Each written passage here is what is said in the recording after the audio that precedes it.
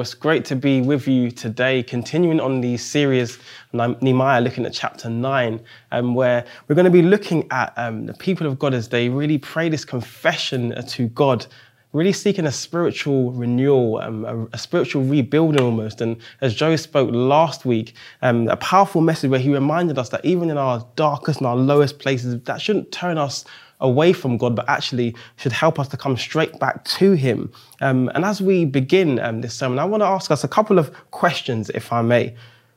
Well, how many of us have maybe been in the wrong and we've known that we've been in the wrong? Maybe we've hurt somebody or mistreated somebody, but for one reason or another, instead of confessing and saying what we've done wrong, we've given ourselves or allowed our minds the time to think of all these different reasons, justifications and excuses as to why our actions took place. Maybe we've seen someone hurt or mistreated or an injustice has taken place and we have been silent. Maybe wanted to say something or do something, but actually there was this kind of fearful inertia inside of us that kept us from speaking up or saying something. I wonder if you've been in that position before. I definitely have, and I guess this today is so apt to help us think about what it means to confess, what repentance looks like, and we're going to really pick up three key things from this passage, and because this prayer in many ways that we're going to encounter in the book of Nehemiah chapter 9 is firstly a prayer of confession for the people of God, and also they're praying to confess the sins of their fathers. And we get a picture firstly of who God is throughout this prayer. We get a picture of his love, of his mercy, of his continued faithfulness, even when people are faithless. Secondly, we see the heart of man, which is desperately wicked, and we see the sin and the continual sin and the kind of failure, if you would, of humanity itself. And thirdly, we see these two things converge. We see the love and the mercy and the forgiveness of God and our sin come together. And we also see the grace of God in the midst of all of this, who continually, time and time again, forgives us of the things that we have done wrong. Like the people of Israel, we are in need of spiritual rebuilding. And so as we read this passage, I do pray and hope that, Lord, that it really blesses us and gives us the tools that we need to come before God for healing and renewal. Let's read the word of God. Nehemiah chapter 9. On the 24th day of the same month, the Israelites gathered, fasting and wearing sackcloth and putting dust on their heads. Those of Israelite descent had separated themselves from all foreigners. They stood in their places and confessed their sins and the sins of their ancestors. They stood where they were and read from the book of the law of God, of the Lord their God, for a quarter of the day, and spent another quarter in confession and in worship to the Lord their God. Standing on the stairs of the Levites were Jeshua, Bani, Kadmiel, Shebaniah, Bunai, Sherebiah, Bani, Kenaiah, and they cried out with loud voices to the Lord their God. And the Levites, Jeshua, Kadmiel, Bunai, Hashbaniah, Sherebiah, Jodiah, Shebaniah, Pethaniah, said, "Stand and praise the Lord your God, who is from everlasting to everlasting. Blessed be your glorious name, and may it be exalted above all blessing and praise. You alone are God. You made the heavens and the highest heavens, and all their starry host, the earth and all that is on it, the sea and all that is in them. You give life to everything, and the multitudes of heavens worship you. You are the Lord God who chose Abraham and brought him out of the Ur of the Chaldeans and named him Abraham. You found his heart faithful to you, and you made a covenant with him to give his descendants the land of the Canaanites, Hittites, Amorites, Perizzites, Jebusites, and the Girgashites, and you have kept your promise because you are righteous. You saw the suffering of our ancestors in Egypt. You heard their cry at the Red Sea.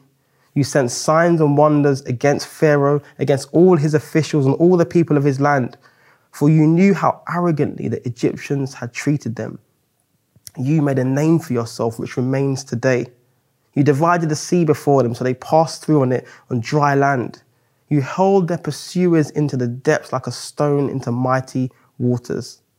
By day, you led them with a pillar of cloud, and by night with a pillar of fire to give them light on the way they were to take. You came down on Mount Sinai. You spoke to them from heaven. You gave them regulations and laws that are just and right. And your decrees and your commands, they are good. You've made known to them your holy Sabbath and gave them commands, decrees, and laws for your servant Moses. In their hunger, you gave them bread from heaven, and in their thirst, you brought them water from the rock. You told them to go in and possess and take possession of the land that you have sworn with uplifted hand to give them. But they, our ancestors, became arrogant and stiff-necked. They did not obey your commands. They refused to listen and failed to remember the miracles you performed among them. They became stiff-necked and in their rebellion appointed a leader in order to return them to slavery. But you are a forgiving God, gracious and compassionate, slow to anger and abounding in love. Therefore you did not desert them, even when they cast for themselves an image of a calf and said, "This is your God who brought you out of Egypt," or when they committed awful blasphemies. Because of your great compassion, you did not abandon them in the wilderness. By day, the pillar of cloud did not fail to guide them on their path, nor the pillar of fire by night to shine by the way they were to take. You gave your good spirit to instruct them. You did not withhold your manna from their mouths, and you gave them water for their thirst. For 40 years you sustained them in the wilderness. They lacked nothing. Their clothes did not wear out, nor did their feet become swollen. You gave them kingdoms and nations, allotted them even to the foremost frontiers. They took over the country of Sihon, king of Heshbon, the country of Og, king of Bashan. You made their children as numerous as the stars in the sky, and you brought them into the land, and you told their parents to enter and possess. Their children went in and took possession of the land. You subdued before them the Canaanites who lived in the land. You gave the Canaanites into their hands, along with their kings and the people of the land, to deal with them as they pleased. They captured fortified cities and fertile land. They took possession of houses filled with all kinds of good things, wells already dug, vineyards, olive groves, and fruit trees in abundance. They ate to the full and they were well nourished. They reveled in your goodness, but they were disobedient and they rebelled against you. They turned their backs on your law. They killed your prophets who had warned them in order to turn them back to you. They committed awful blasphemies. So you delivered them into the hands of their enemies who oppressed them. But when they were oppressed, they cried out to you. From heaven, you heard them. And in your great compassion, you gave them deliverers who rescued them from the hands of their enemies. But as soon as they were at rest, they did again what was evil in your sight. They abandoned them to the hand of their enemies so that they ruled over them. And when they cried out to you again, you heard from heaven, and in your compassion, you delivered them time after time. You warned them in order to turn back to your law, but they became arrogant and disobeyed your commands. They sinned against your ordinances, of which you said a person who obeys them will live by them. Stubbornly, they turned their backs on you, became stiff-necked and refused to listen. For many years, you were patient with them. By your spirit, you warned them through your prophets, yet they paid no attention. So you gave them into the hands of neighboring people. But in your great mercy, you did not put an end to them or abandon them, for you are a gracious and merciful God. Now, therefore, our God, the great God, mighty and awesome, who keeps his covenant of love, do not let this hardship seem trifling in your eyes, the hardship that has come upon us, on our kings, our elders, on our priests, our prophets, on our ancestors, and all your people from the days of the king of Assyria until today.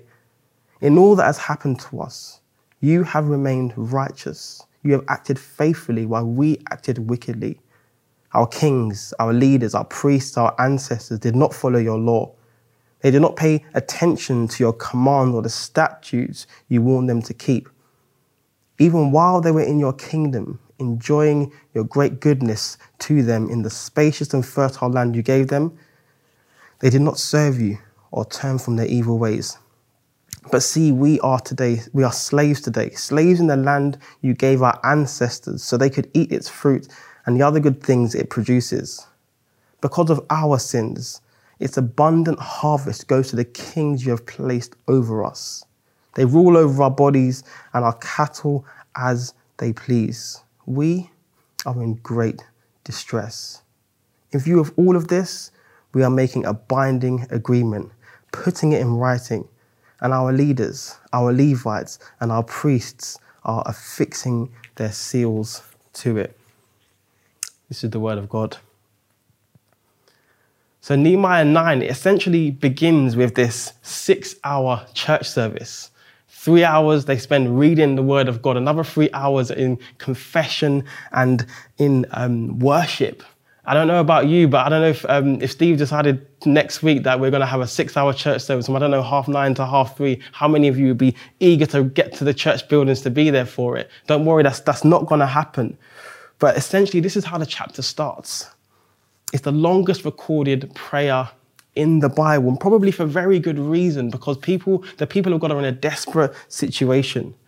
And this heartfelt confession is a repentance of sin, and I'm wanting to restore this relationship with God, because they are aware of God's redemptive acts and they are aware that they have acted sinfully before him. There's an old Scottish proverb, it's turned into an idiom in the 1800s, which says confession is good for the soul. And I'm sure many of us agree with that. We know that to be true. We have probably been in situations where you feel that mental, that emotional kind of prison of like knowing that you've done wrong and you haven't really kind of confessed and spoken up about it. So you kind of harbor that guilt even inside your own heart, and it can haunt the most upstanding and seemingly good person. The only thing is that I guess the word of God pushes even beyond even the idioms of our day, even the worldly wisdom, which in many ways comes from biblical references, but often misses the kind of the key theological truths. It misses who God is at the end of the day. For us to really understand the aspects of wrong that we have done, we have to have an absolute standard. We have to know what is true, what is good, what is actually beautiful, so we can live our lives differently in view of it. At the beginning, I asked a series of questions, and that wasn't to put anyone on the spot or make you feel uncomfortable. I guess it was really to help us realize that despite our best efforts, we can often fall short. Despite our desires to want to do the right thing, often there can be many reasons why we mess up, why we don't help people who are in desperate need, why we hurt people even the people that are closest to us. Our goodness can often be contingent upon our livelihoods, our jobs, the things that we crave, our selfishness even. Sometimes we don't know the difference between right or wrong, and we're really trying to figure it out. We might lack conviction of what is really true, what is really the right way to go. And we need a plumb line of truth, and so did the people of God in chapter 9. They, like us, they need a vision for godly living. And in 2 Timothy 3:16, we are reminded that the word of God, it's God-breathed, and it is profitable for teaching, reproof, correction, and also training in righteousness. The word of God is our worldview. It's our Christian worldview. It helps us to figure out what is good, what is right, and what is wrong in the world. And therefore, we can live in the good of it. And so this prayer of confession that we see, these many beautiful and wonderful verses, they start with this usual kind of assembly of somberness. There's sackcloth and there's the ashes. There's this kind of idea that they've done wrong and they need to separate themselves. The Bible talks about the relationships, the foreigners that had come in and they intermarried. And that's all about being pure, being right before God. Remembering that actually God wanted a separate people that are set apart and weren't taking customs and idols and religions from others, but were focused on the one true God. But notice, this prayer, it begins at the very beginning from magnifying God and historically recounting all of the goodness, all of the bounties, all of the ways that God has delivered his people. And this prayer moves from Abraham to Abraham. It speaks about the inheritance that the people of God have received. But notice, the people didn't come to God with a shopping list. First and foremost, they didn't come with a desperate plea or a cry of what they want from God. They came back telling God of his goodness, of his wonder, of his majesty, of his faithfulness in the midst of their faithlessness.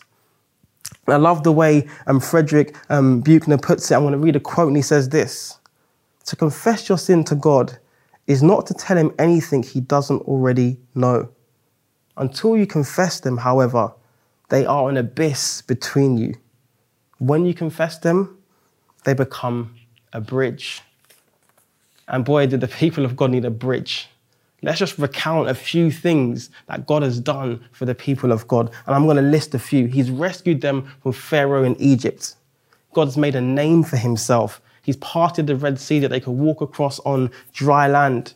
He led them with a cloudy pillar and fire by night. He came down on Mount Sinai. He met with Moses, gave him just laws and commandments, provided bread from heaven when they were hungry, provided water from a rock when they were thirsty. He told them that they would possess the land full of milk and honey, and he led them into it. And you would have thought maybe after all that God had done, they would have lived for him faithfully, they would have served him truly, and they would have put him first in their lives. And in many ways, like us, we just don't do that, do we? We act and live in rebellion so often. Despite God's goodness towards them, they acted in rebellion. And at this point in time in their history, they were in desperate need of confessing because they needed rescue. They needed a bridge to be built. So what are we confronted with? The goodness of God. We've seen that on clear display as the prayer recounts time and time and time again, God coming through for his people. But secondly, as I mentioned, we also see this persistent sin and this failure in our humanity. In 2 Timothy 2:13, God gives us an insight into why this rebellion, this human rebellion is so persistent. And I guess it's because that we are faithless. And we don't trust God. We turn away from him so often, but he doesn't turn away from us. And why? Because the word of God tells us that he can't disown himself. He can't deny himself. It's who he is. It's his very character and definition. God is good. He is faithful. I remember when I was around sort of 19, 20, I hadn't yet become a Christian. I hadn't put my faith in Jesus. And I was okay in the sense that I had a job, a decent job. I was driving. I had family and friends around. I had an active social life, but I was also living a bit of a mess. I was in and out of various different relationships and with women, and it was just a bit of a nightmare situation. Things weren't going that well at the same time on one hand. And, as I sort of started to really look at the Bible and the Word of God and what Christianity had to offer for me, I was a child of the church. I grew up in the church, but I didn't really know God. And it came to this stage where I realized that I had to confess for some of the sins that I had done. I had to repent before God and in many ways build bridges or attempt to build bridges with some of the people that I had hurt as well. And it was a challenging process. And I remember at one point really feeling that between myself and God that there was this void almost. It's almost like it felt like having a best friend and hiding a kind of a truth, almost like a secret from them and not telling them. And you kind of know that you're cool, but there's something that isn't quite right. But the moment I confessed before God, I remember just feeling a release of peace and acceptance and forgiveness and love. And for me, that was my journey to faith in many ways. That's what led me to Christ. And I really found forgiveness in Jesus after I went to him with my stuff, with my mess. And I said, sorry. I confessed the things that I'd done. I spoke these words out, these things that I would rather not say. And God forgave me, restored me, and gave me in many ways a new name. He brought me into the family of God. But here's the challenge though. Many of us living where we are in the West, we can often be led by the flesh and maybe not necessarily the word of God and the standard that God has called us to. There's something that I'll quote, it's funny, but not actually that funny. There's an African-American professor, Cornel West, he mentions that in our society, there's this kind of culturally cemented 11th commandment, which is thou shalt not get caught. And I feel like that just kind of rings true for so many of the situations we find ourselves in. It's not necessarily about what's good or what's right, but whether I'm going to get caught or found out. And that can be very problematic for us. But if we look at the picture of who God has been and who God always is in the midst of everything we go through, we look at the story of the people of God and how he's been with them every step of the way, we realize that we can come to him. We can confess the things that we've done wrong and we can definitely be healed. It's often said that sin is an outdated word and that people that aren't Christians aren't really bothered much about that word. And that might hold some truth, but I guess the Bible is full of real people. And we see the human condition so clearly in the word of God. Paul, when he's speaking to his spiritual son, Timothy, he references a passage, but he really wants him to be aware that in this day and age, people will be lovers of themselves, of money, boastful, proud, abusive, disobedient to parents, ungrateful, unloving, and the list goes on. And I guess we even see that throughout Scripture. We look at Adam and Eve, the fall. We look at Cain and Abel, the blood crying out in the ground to God. We see in Genesis 6 with Noah, and God even quotes and says to himself, as you see, he reads out in the text, the wickedness of man in this earth is great. People are continually evil, and it grieves the heart of God. From Old Testament to New Testament, there's consistent rebellion on our part. It might seem like a trivial example, but driving around in Southeast London, it's interesting that, sometimes you get in those situations where someone cuts somebody up, the typical kind of road rage. But I think about road rage probably too much for the average person. But when I process it, I think you can get the most innocent and seemingly harmless people that seem so nice on the outside. And the moment somebody cuts them up, they turn into a monster. And it's actually scary. Like sometimes I'm like, wow, like I don't know what you're actually capable of. I mean, this is only a car. Like who knows what your life like in the rest of your life? Like, it's actually scary. It's just a snapshot. But in all seriousness, just like the children of Israel, we can be like that as well.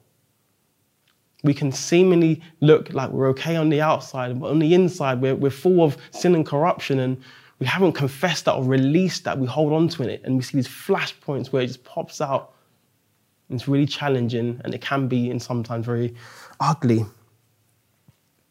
But we're also blessed. And as the scripture tells us, God has never let us down. In verse 34 and 35, what we see from the Israelites is that throughout society, from the top to the bottom, it speaks about the kings, the priests, and the fathers. They've all rejected God's law. And in other passages of scripture, we know that the word of God tells us that there's none righteous, no, not one. And I've just finished reading a book called Assembly by a British writer, a black British writer, female, called Natasha Brown. And it's a really interesting novel, a very short novel where she speaks about this girl who worked in the financial services for 10 years. But the heart of it, and I'm not going to put any spoilers out there for anyone who's going to read it, is someone who's got everything that they want in life. Work hard, upwardly socially mobile, money, got assets, working really hard, but there's a sense in the midst of like injustice, there's a sense of like worthlessness. There's a sense of, is this what life is really about? A sense of demoralizing existence. What is the purpose of life? And often the way that we live our lives can be destructive and unhealthy. We know for the children of Israel, a few idols had led to them turning away from God. A few relationships that weren't right had led their hearts away from God. But even in our day, the hype of achievement and success can turn our hearts away from God in the very same way. Success and progression can turn into the golden calf, just like it did for the children of Israel, where we prostrate before it. But towards the end of this prayer, there's a sense of regret, a sense of pain, as a moment of face facts. Let's deal with the situation. Years and years of rebellion and rejection, widespread sin. And now the land that God had given them to possess was owned by foreign kings. The land that they were given to enjoy was enjoyed by foreign kings. They lived under duress. Their bodies weren't their own. Their animals weren't their own, as is said in verse 37. So the history of God's faithfulness, in spite of Israel's unfaithfulness, is the grounds for this pledge, this commitment, this covenant that they want to enter into, the bridge that they want to build before God to enter in right relationships, because they are aware of the sins of their fathers and of their own sin. And what do we see at the end? We see the convergence of these two realities. We see their sin, but we see the love and the grace and the mercy of God come together. The mercy of God meets our total depravity and our consistent willful sin. It's a sobering prayer. As I said before, it's a face facts moments when they see their history. But as the people recommitted to God, they recommitted to the covenant. We, as a New Testament people, we have a new covenant in which the laws of God are inscribed on our very own hearts and written in our minds. For those of us who have put our faith in Jesus, God promises to remember our sins no more. What we saw through this powerful prayer is grace upon grace. He extended mercy in the face of rebellion, forgiveness in the face of idolatry, and love in the face of rejection. But as the goodness and the mercy of God interfaces with the wickedness of people, our human state, we need a vision that is beyond ourselves. The Bible promises that if we confess our sins, he is faithful and just to forgive our sins and to cleanse us from all unrighteousness. And God promises to remove our sins as far as from the east to the west, so we can turn back to God. He promises cleansing and refreshing, a spiritual rebuilding.